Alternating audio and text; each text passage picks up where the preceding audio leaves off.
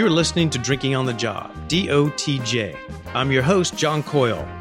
Drinking on the Job is a toast to the culture of food, wine, and all things fermented. We'll be talking with winemakers, musicians, artists, late-night bartenders, scoundrels, and more. It's time to grab a glass before it's last call.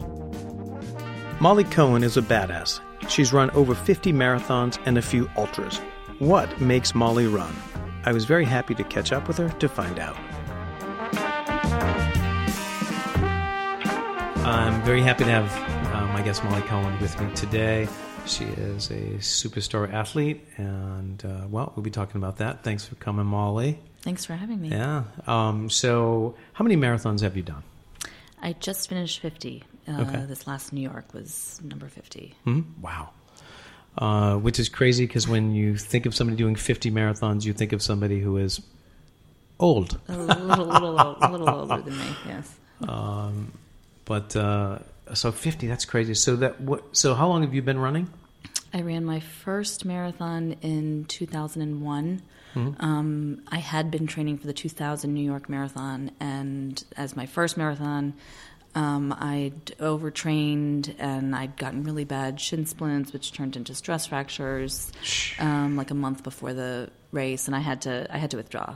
I couldn't walk. I mean, there was no way I could run. So I withdrew from 2000 New York, which made 2001, which was right after 9/11. Right. My first New York marathon. That wasn't my first marathon though, because for some reason, in spring when following that November, once I was healed and recovered, I was looking for a marathon to do because I was so bummed, and I went to Barcelona. And so Barcelona was my first marathon ever. So you injured out of 2000. Injured out of 2000, and then spring, I think it was April or May of 2001, I ran my first one in Barcelona, and then did my first New York the following November, 2 months after 9/11. So what was the bug that bit you that said most people are going to train for a marathon and we'll do it once? Which was my goal. Which was my intention. I thought. I've always been an athlete. I've always been goal oriented. I've always been kind of a fitness fanatic and loved working out, but liked to kind of work towards something. And so I got it in my head. I was like, I had been living in New York for, 4 or 5 years at the time, and came out and watched the marathon and always got really inspired and thought, okay, this is like a goal for me. Like I'm going to do one. But I thought it would be one and done. I thought it would be like, check that box and then move on to something else. And so did you have a great time your first marathon out? It was great. It was scary because I was in a foreign country and, but it was great. The thing that I think made the biggest impression, which is sort of what amazes me, each one, it's so painful. Right. I mean, it's really, even if you try, and I still I'm in great shape, and there's still a point where you're like, wow, this is really tough. Like this really fucking hurts, right. I might not make it, but you do. And so the feeling at the end, there's got to be a medical explanation for this or a chemical explanation, but it's like the second, like 5 minutes after you finish, your brain completely forgets how awful it was, right. And not every race is awful. I've had many different kinds of races now, but, so I finished and was like the not just the physical high from it, but there's something about pushing through your own obstruction and realizing that you were capable of something that you didn't think you were capable of. That is, you want to do it again. It's like it seems so unbelievable that I have to do it again because it doesn't seem real. Like to prove that It's like, wait, I need to do that again because I don't. It's such a strange, and it's changed over the years. So, I think now I run for many different reasons that I never was running for before. But that was sort of the bug, that feeling of like, of pushing through and like your own engine. Right. What's kind of funny because I call it the quartet of hormones. There's serotonin, there's dopamine, there's oxytocin, and all of those are fired or become enabled during different scenarios, but some are like it's an accomplishment or joy or oxytocin is a hug or having a meal or breastfeeding or sex. That's oxytocin. Endorphin is unusual, and that's the one that gets released during running. Yeah. And it's all pain and stress related. So your body feels pain and stress, and then it gives you the endorphin hit, so you feel high. Yeah. And the reason I find that really interesting, because to me, it's such a powerful metaphor for life in a very short period of time. 100%. There's a lot of pain and suffering for life, right? And you go through really hard times, and then the joy is the balance of it all. And when you run a marathon, it's kind of like you get it all. You get the pain and the high. And there are plenty of people that will run them on whims and and slog through it, but there's also something about if you're actually training for it, and I just I train year round, so I'm never like not training. But so there's something about the process of preparing for something of that magnitude, and then finishing it. So it's sort of all of that together, and it's for me, it's kind of like it's exactly a metaphor for life. And I almost need that. I'm a very physical person, and I need that physical example of getting through something that I didn't think I could get through, and knowing that that it's not going to kill me. So in other, areas of my life, or when I've had, challenging, periods or, trauma or whatever, it's, my body remembers that like it is strong and it can handle and it will be okay. Like it's not going to kill me, Do you know what's funny? It reminds me of childbirth, because my wife's a doula, and it's just the same exact thing. It's just like you're going to get through it. There's a lot of pain and suffering, but there's just such joy. And then she says that a lot of people have multiple children because they forget the pain. So probably it's somewhat, is there like marathon amnesia? Is that kind of kick in? Or? I think definitely. Like I think there's always like a nervousness, at the beginning, because you kind of know, once you know what's coming, it's coming. But then there's also, but I think the thing that makes you forget it, even in sort of the worst races, at the finish, it's just that,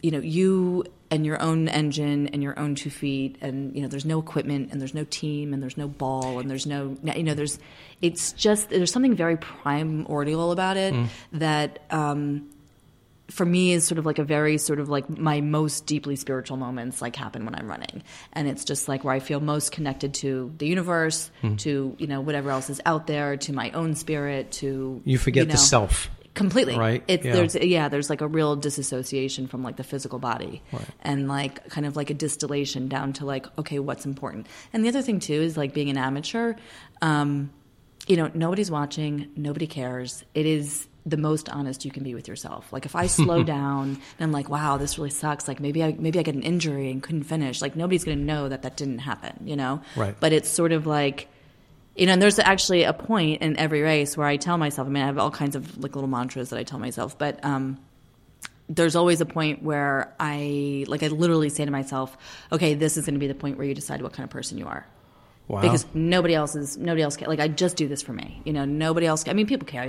Whatever. Sure. Friends and family, whatever. But it's like, okay, like I know if I slow down, I know if I, don't push through something, or if I, and it's sort of like, okay, how honest do you want to be with like when no one's looking? Like, Sure. Who do you want to be? And Right. There's something really honest about that. Yeah. I always say it's like I'm an honest person. And I've been married a long time. I cheat on my wife, and I say, and the biggest reason, motivation wise, because I like to sleep at night. Yeah. I like to go to bed at night tired and exhausted, know that I did something right and did the best I could do, and that's kind of what you're talking to. Yeah. You like to sleep at night. So you've done 50 marathons. So you've done, obviously you've done Boston, New York, Chicago, the 3 preeminent marathons in the country, and then you've done a slew of others. And then I've done a slew of others. I could probably, it would take me a minute to rattle them all off. I've done a few in Canada. I've done Montreal and Quebec. I've done Barcelona and Madrid. I did Berlin. I did Cape Town, South Africa. Wow. That was pretty cool. And then I'm trying to think if that's it for the international ones, maybe. And then And then I've done, a whole bunch around the U.S. I mean, I've done Boston, New York many times, and then I've done, I did Jackson, Mississippi, because that's where I was born, and I wanted to go back and see. We left when I was an infant. No, nobody really knows I'm from Mississippi. So, if you picked your favorite place to do a marathon, where would it be? Boston's my favorite. Really? Boston is my absolute favorite marathon to do. Oh. As long as I keep qualifying, I will keep running it. Right, and so you qualify. You don't. I qualify. And so to qualify, you have to have what time? A minimum of? Well, it's by gender and age. So I'm in a new age bracket now, so I actually get 5 more minutes on my time. But it was 3:40 for many. It was 3:40 for my age and gender for a long time, and then the last age marker I hit that would have bumped it up to 3:45, that was the same year that they said so many people are running and qualifying that they bumped the times up by 5 minutes. So I ended up being in a no age bracket, but still with the same qualifying time.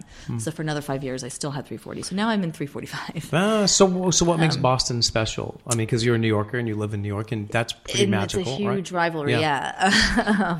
Right, it is. Yeah. It's the oldest marathon in the U.S. It's a big deal because it's everybody that runs it has to qualify. They only hold about 1,000 spots for charity runners. Right. So out of a field of 45,000 plus, only 1,000 have not qualified to get in. So it's a big deal for the runners that are running. Yeah. It's sort of like the Olympics of marathoning. Like people that are marathon runners want to do Boston. So there are charity runners, but a very small portion. And then Boston is just a huge sports fanatic. I mean, it's a crazy the city sports town of Boston. It's Patriots Day. Everybody's off of work. It is like a little local holiday, and the energy there is like nothing I've ever seen anywhere. Really? Because New York is crazy. I mean, I've been to New York many times. New York is crazy, but the other thing is like you could be in New York that day and not know that there was a marathon going on around the 5 boroughs. That's true. Like if your route doesn't take you, if it doesn't interrupt your travel, or you don't know somebody that's running, people that are in the neighborhoods along the route know that it's running, of course. But it's not as big a deal for the city and the people the way that it is in Boston. And so the energy there is. I'm so moved when I run Boston. The people that come out, and April in Boston, the weather can be. I mean, I've run it during a nor'easter. I've run it when there was a heat wave and it was 90 degrees. This past Boston, they said, was the worst conditions that they had ever seen in the history of running the Boston Marathon. It was freezing, torrential downpours the entire time. I mean, from the start. I've never seen rain in my entire life like this. Wow. And it, holy shit. I mean, buckets.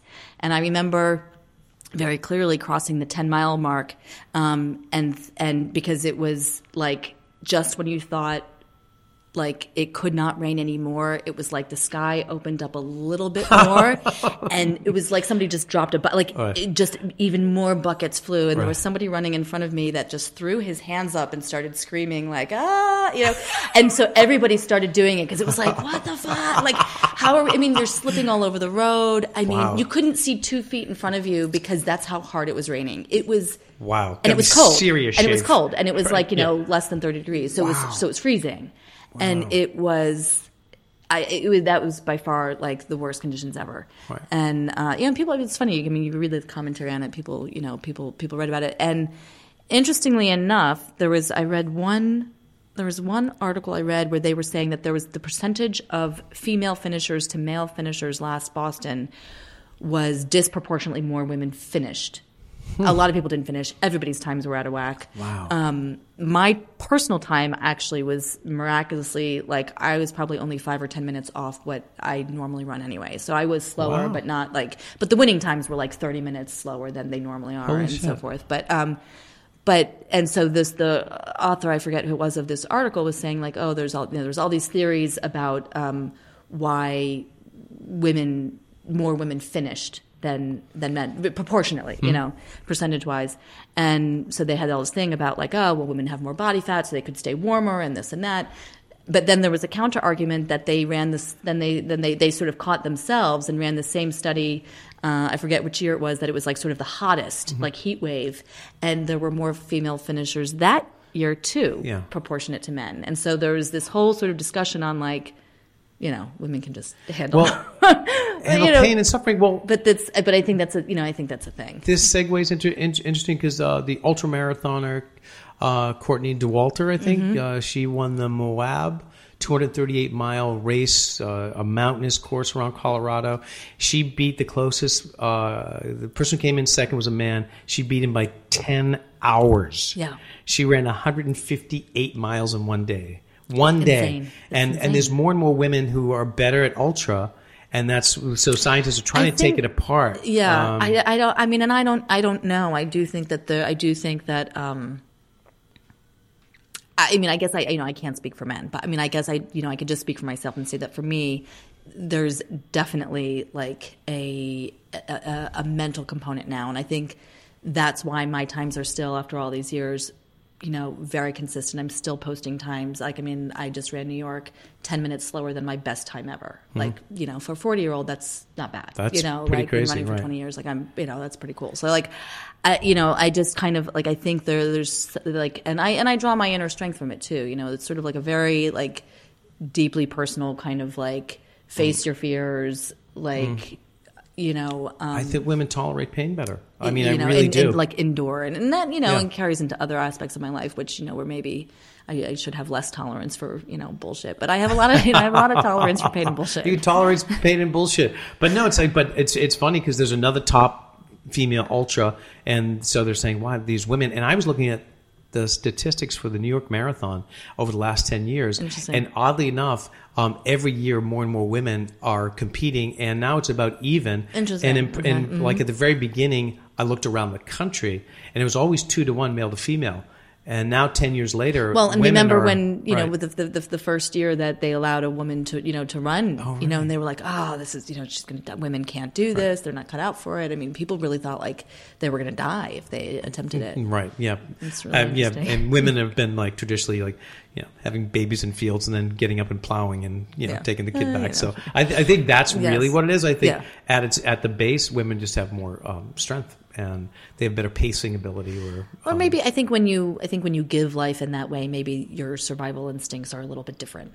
I think it's maybe just there's a different relationship with that kind of thing, maybe than a man has. I don't know. I remember from the Boston Marathon, Rosie Ruiz. She was the imposter runner who kind of like disappeared in the middle of the race.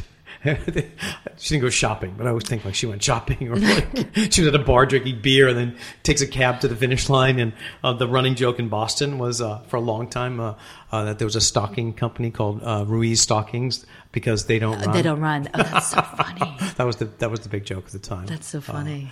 But speaking of Boston, so you were there during the infamous 2013 Boston Marathon bombing. So I was. Yeah. What was that like for you to be there? It was, I'm going to try to be as honest as I can be without being circuitous, but it was a really difficult year for me in my personal life.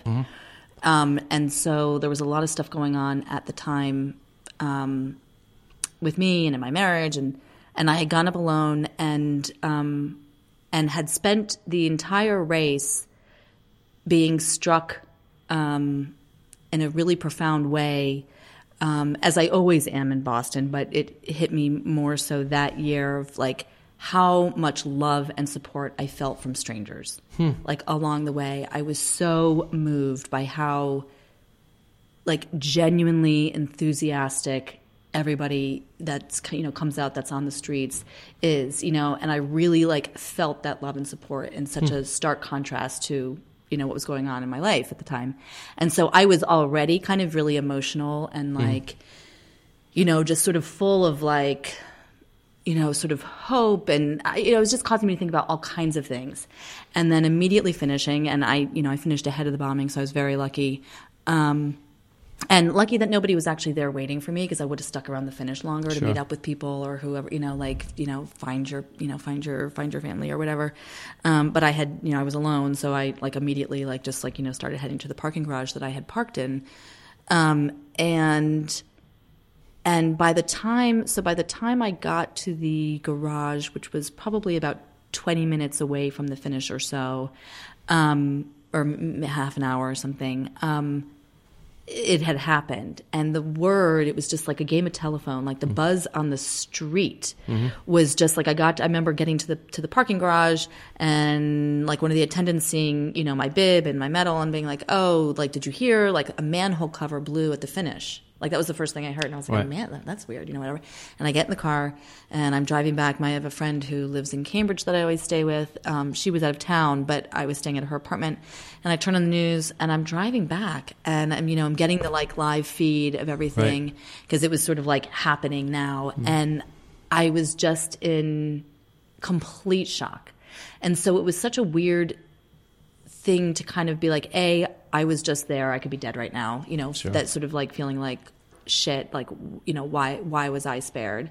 And then just having all of those like sort of faith in humanity and all of this like good feeling I had about like, you know, human beings completely eclipsed by this really evil, you know, horrific act. Right. And I got back to my friend's apartment and before I took my clothes off, showered or anything, I like sat down on the floor because I didn't want to ruin her furniture with my sweat, and turned the news on, and I just sat there for hours just being, it was like 9/11 again, right, you know, sure. and I guess I was in New York for that, but I just could not believe. And then she lives in Cambridge, and Cambridge was on lockdown, and so it just, you know, just turned into this whole thing, and I could, you know, the phone lines were down, I couldn't reach anyone, no one could reach me. It was just, you know, and I was like alone. It was so scary. It was so, it just really just.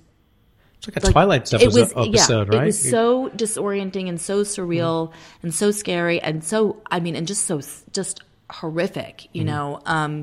You know, and then, you know, of course, all the feelings of like, well, thank God nobody was with me, and thank God I didn't, you know, have any reason to stick around the finish line, and like all the rest of it, you know. But I'll tell you what, the next year you know, I don't think I got through the race the next year without, I think I was like crying the entire race because everybody along the route were saying things like, thanks for coming back to Boston. Thanks for running. Like the city was thanking us for running, you know, crazy. And they were like, you know, and that's, you know, where the, you know, Boston Strong and all of this stuff. But like Boston really means it. Like they really mean it. And, you know, and it was such a testimony to the resilience, you know, of human beings. And I grew up spirit. there. I know it's a very blue-collar town that wears its heart on its sleeve. That's why they're so goddamn passionate about sports and anything so, like, proprietary with the Boston name attached to it. But I'm going to take a break. 1 second. We're going to talk about what wine we're drinking. Definitely. We are drinking Chateau Ronté Puy Fuissé from a teeny little vineyard called Pierrefonds. As usual, I match the wine to the person. This wine is what would be considered a natural wine. Molly is a natural athlete, having run over 50 marathons and a few ultras that we'll get to. And this wine is powerful and elegant and has a super long finish. Not a fast finish, but a super long finish, like Molly was just going to keep on going. And we're going to drink some of this. Cheers. And I want to thank T. Edward for getting us the bottle. Thank you. All right. But I think you touched on something I find really interesting is a lot of people probably crying during the Boston Marathon, but the camaraderie that runners have with each other is unique as well. There was a marathon in St. Louis you were telling me about. Was that your first? No. That was one of your first, maybe. It was probably in my first 10, I would say. And it was particularly hot. I had fallen with a few guys who were running, some of whom were not actually didn't have entry bibs, but were pacing their friend. The friend had kind of dropped out, fallen back about halfway through, maybe around mile 15, and one of the friends continued running with me. And I ended up getting really dehydrated and kind of missing all the signs. Now I know, and so I'm like really careful when I'm running in hot conditions. But I didn't see it coming. I wasn't drinking enough water. I had, stopped sweating at one point and had like chills on my body. And this guy who wasn't even racing the marathon stuck with me, made sure I'd finish, like grabbed extra water at every aid station, like made sure I was okay, because it was not a huge race, so the pack really thinned out. It's not like these huge races where there's people everywhere. There really weren't a lot of people around. And I was so, so touched and moved. He didn't know me, and made sure, I finished and, but it really made a lasting impression. And I've also had, doing, Boston and New York, about 15 times each now, and running sort of a consistent pace, I find myself, and over the years, I found myself recognizing runners that I've seen from year to year. And I actually, have seen people, in New York that I saw in Boston and vice versa. And there was one Boston, I don't remember which one it was, but there was one where I remember getting to about mile 23 or 24, and I'd been running a good pace. I was, I was having a great race, but I just, was kind of hitting a wall. And I started to sort of slow down a little bit. And this woman comes up from behind me and she says, "I've been pacing off of you for the last 15 miles. She's like, "Come with me. Let's go get this." And there was 2 miles left. And I was like, "What?" And she was like, "I've literally been running behind you, pacing off of you. You set a really consistent pace for me." And she's like, "Come on," and I was like, "Holy shit." And I was like, "Okay, I just need to follow her for the last 2 miles, Right. So I picked my pace back up again and I ran with her. I saw that same woman that fall in New York. We're on First Avenue, up in the 90s somewhere. 60,000 people in the race at that point. Yeah. Probably, 100,000 registered, 50, 60 runners. Yeah. And I look over, I forget her name now. Wow. This was years ago. And I look over and I go, "Oh my God," let's just say it was Maria. I think it was something like that. And I was like, holy shit. And she's like, "Hey, how are you?" And I was like, "How was your race? Are you having a great race?" And we were we ran together for a couple miles and then, and then we kind of, did our own thing. But it was amazing. And I remembered that. And what she did for me, though, in that race, I was running Nashville last spring, and also kind of a smallish field, compared to New York or Boston, and I'm on 25. I think I just passed the mile 25 marker, and there was a young girl. I mean, she looked like half my age, who was walking. And I seen her ahead of me, and I see this girl walking, and it's literally there's 1 mile left. And I run up to her, and I said, "Hey, hon, you got 1 mile left. Come on." And she looks at me, and she's like, "What?" And I go, pick up your feet, let's go."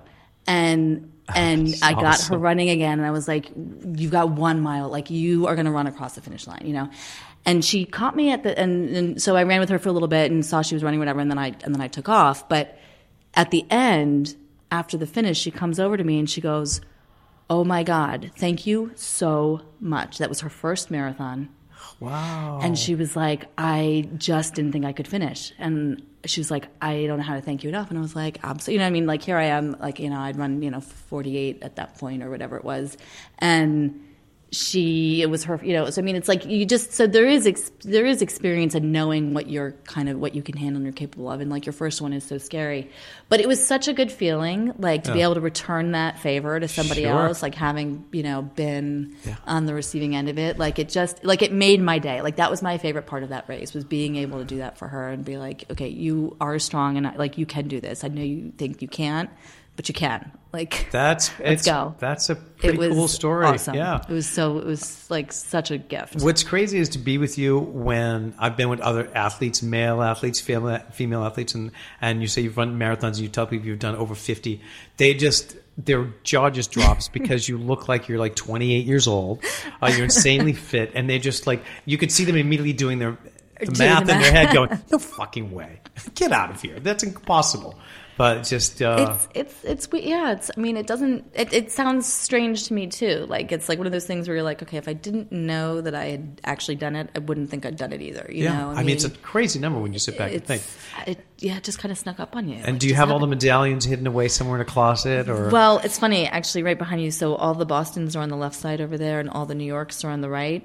And then everything else is in a box. So I do, yeah. So it's New York and Boston again, going against each other. Going against each other over there, yeah. That's pretty crazy. Yeah. So there are people who run and then one day they just can't run anymore. I don't know if you've heard of this, but they just I just can't, and it's not physically, it's just emotionally, spiritually, they just can't see themselves ever running again. Have you heard of this weird phenom? There's actually a name for it that I'm drawing a blank on. I have but there's heard actually of it. I mean, I hope that never happens to me, but I guess if it stops being enjoyable, then, I'll find something else to do. I think,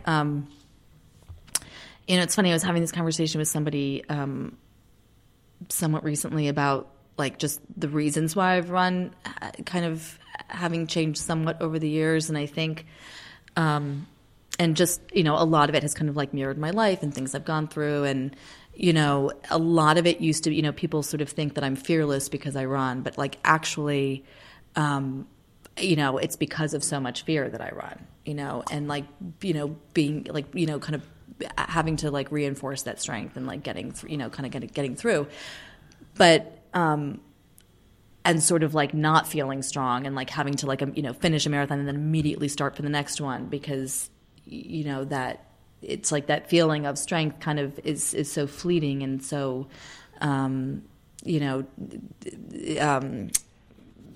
impermanent, Sure.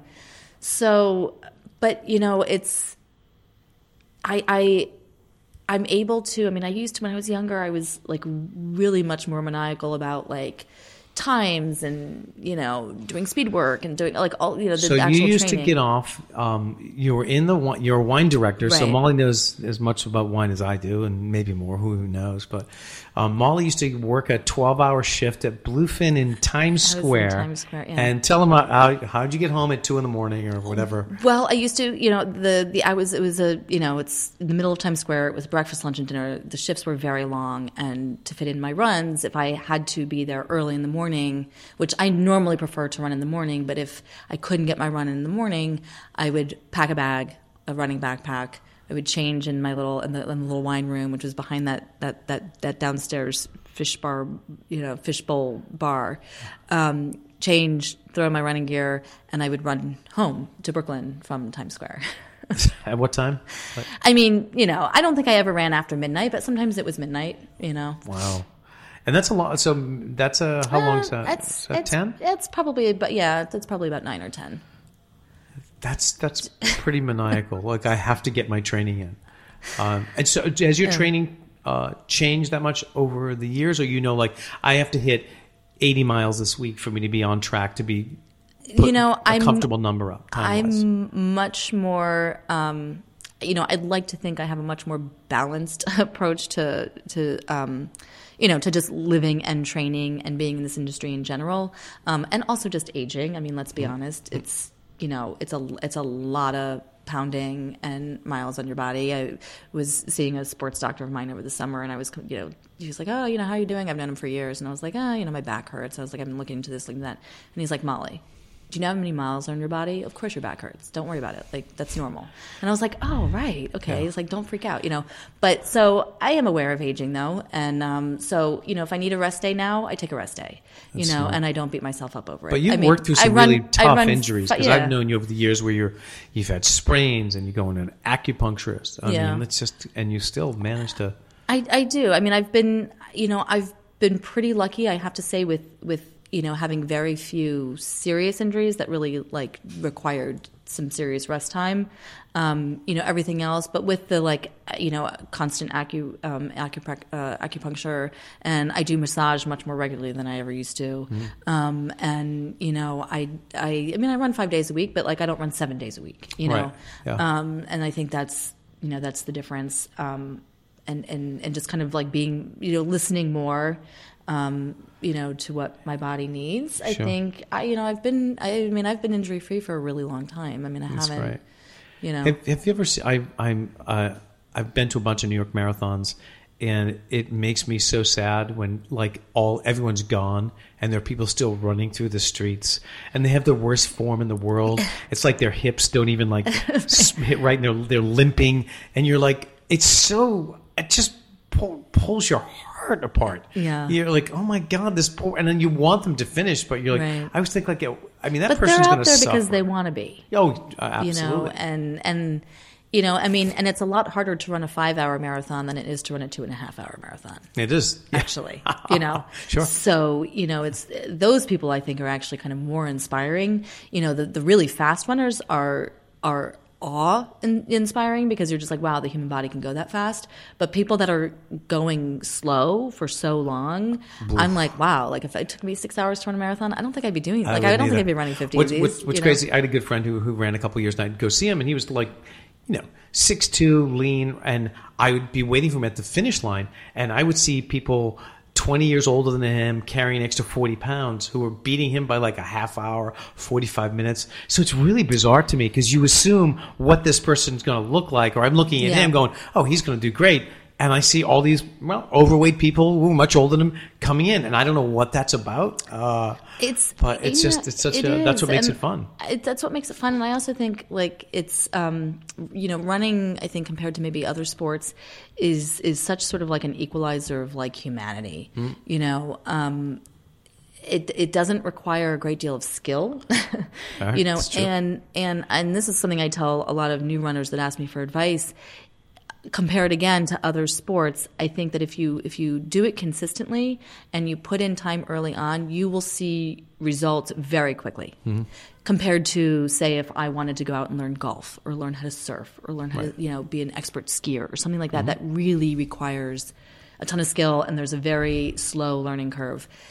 You don't have to do a lot. You just have to kind of do it consistently, and you will get faster very quickly. You will see. I mean, you really the reward is there immediately, which I think is inspiring for people setting out that want to do it or challenge themselves. It's not terrifically complicated. Are you crazy with the foot gear at all? I mean, is there a specific sneaker? Do you feel more padding, less padding, barefoot?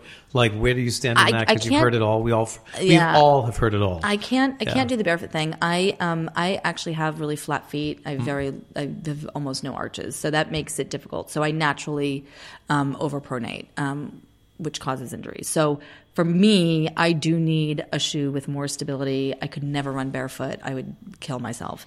I run in Mizunos. I've been running Mizunos, for probably 15 years. Mm-hmm. And they work for me. They work for my foot type. So I won't run in anything else. That is the right thing. I'm going to call them and get them to sponsor you. They really should. Yeah, they absolutely should. And we'll do a wine sneaker sponsorship thing. Awesome. And maybe they'll come on the show and be a sponsor too. That'd be awesome. Mizunos. I'm going to look them up. How long are you going to run for? I mean, I hope I'm running to my grave. Wow. I was on the train. I was in the subway once going to the start of going out to Staten Island, to the start of the New York. This is maybe a few years ago. And there was and it's what? It's like, 4:30, 5 o'clock on a Sunday morning, mm-hmm. right? So this is following a Saturday night of partying. And there were, a bunch of kids on the train that were clearly coming from, a night out, and there was a German tourist on the train who was running. He had a bib. He starts talking to me because he's talking to all these guys. They were DJs or something, I don't know. And he was in his 70s and he was just loving the whole thing. And he's talking to everybody. And so they were talking to him. How many run? He'd run 100 marathons. Oh. And he's like this, he's retired and this is what he does. And he just, travels around, and apparently his wife goes with him now. She wasn't on the subway, of course, but I look at that and I'm like, I hope I'm in my 70s running marathons. There's something really primal and beautiful about running, though, because from the time we were kids in the schoolyard, what do? That's what humans do. It takes no equipment, right? We run. Yeah. We run for survival. We run so animals chasing us, bullies chasing us, whatever. And my son is 16 and now very athletic himself, and we were in Sacramento. And he just wanted to go off by himself. And I was like, just be careful because a lot of crazy people are around. Yeah. And he told me some crazy story about some guys yelling shit at him. And he was still very calm. And he's got this real great kind of street sense. And I said, you didn't bother you? He goes, Dad, you think they're going to catch me? So the running thing is like, it is. It's very feel liberating. Like it is to know that you're strong in your body and can do it. But there's something about speed. Everyone it's just a beautiful thing to watch. Yeah. Right? I want to say thank you to Molly Cohen for talking with me. For sitting in and having some wine. And if you want to ask her questions, you can. Do you have a website? I don't. No, I'm not going to give people your email address because you don't need that. Plus, once they see you, they'll be stalking you. But anyway, thanks very much. Thanks for having me. I'll see you with another glass of wine, and Sounds good. I'll never be running with you. That's for sure. That's all right. Thank you. Thanks. Thanks again for listening. Don't forget to check us out at dotjpodcast.com. Until then, I'll see you at the bar.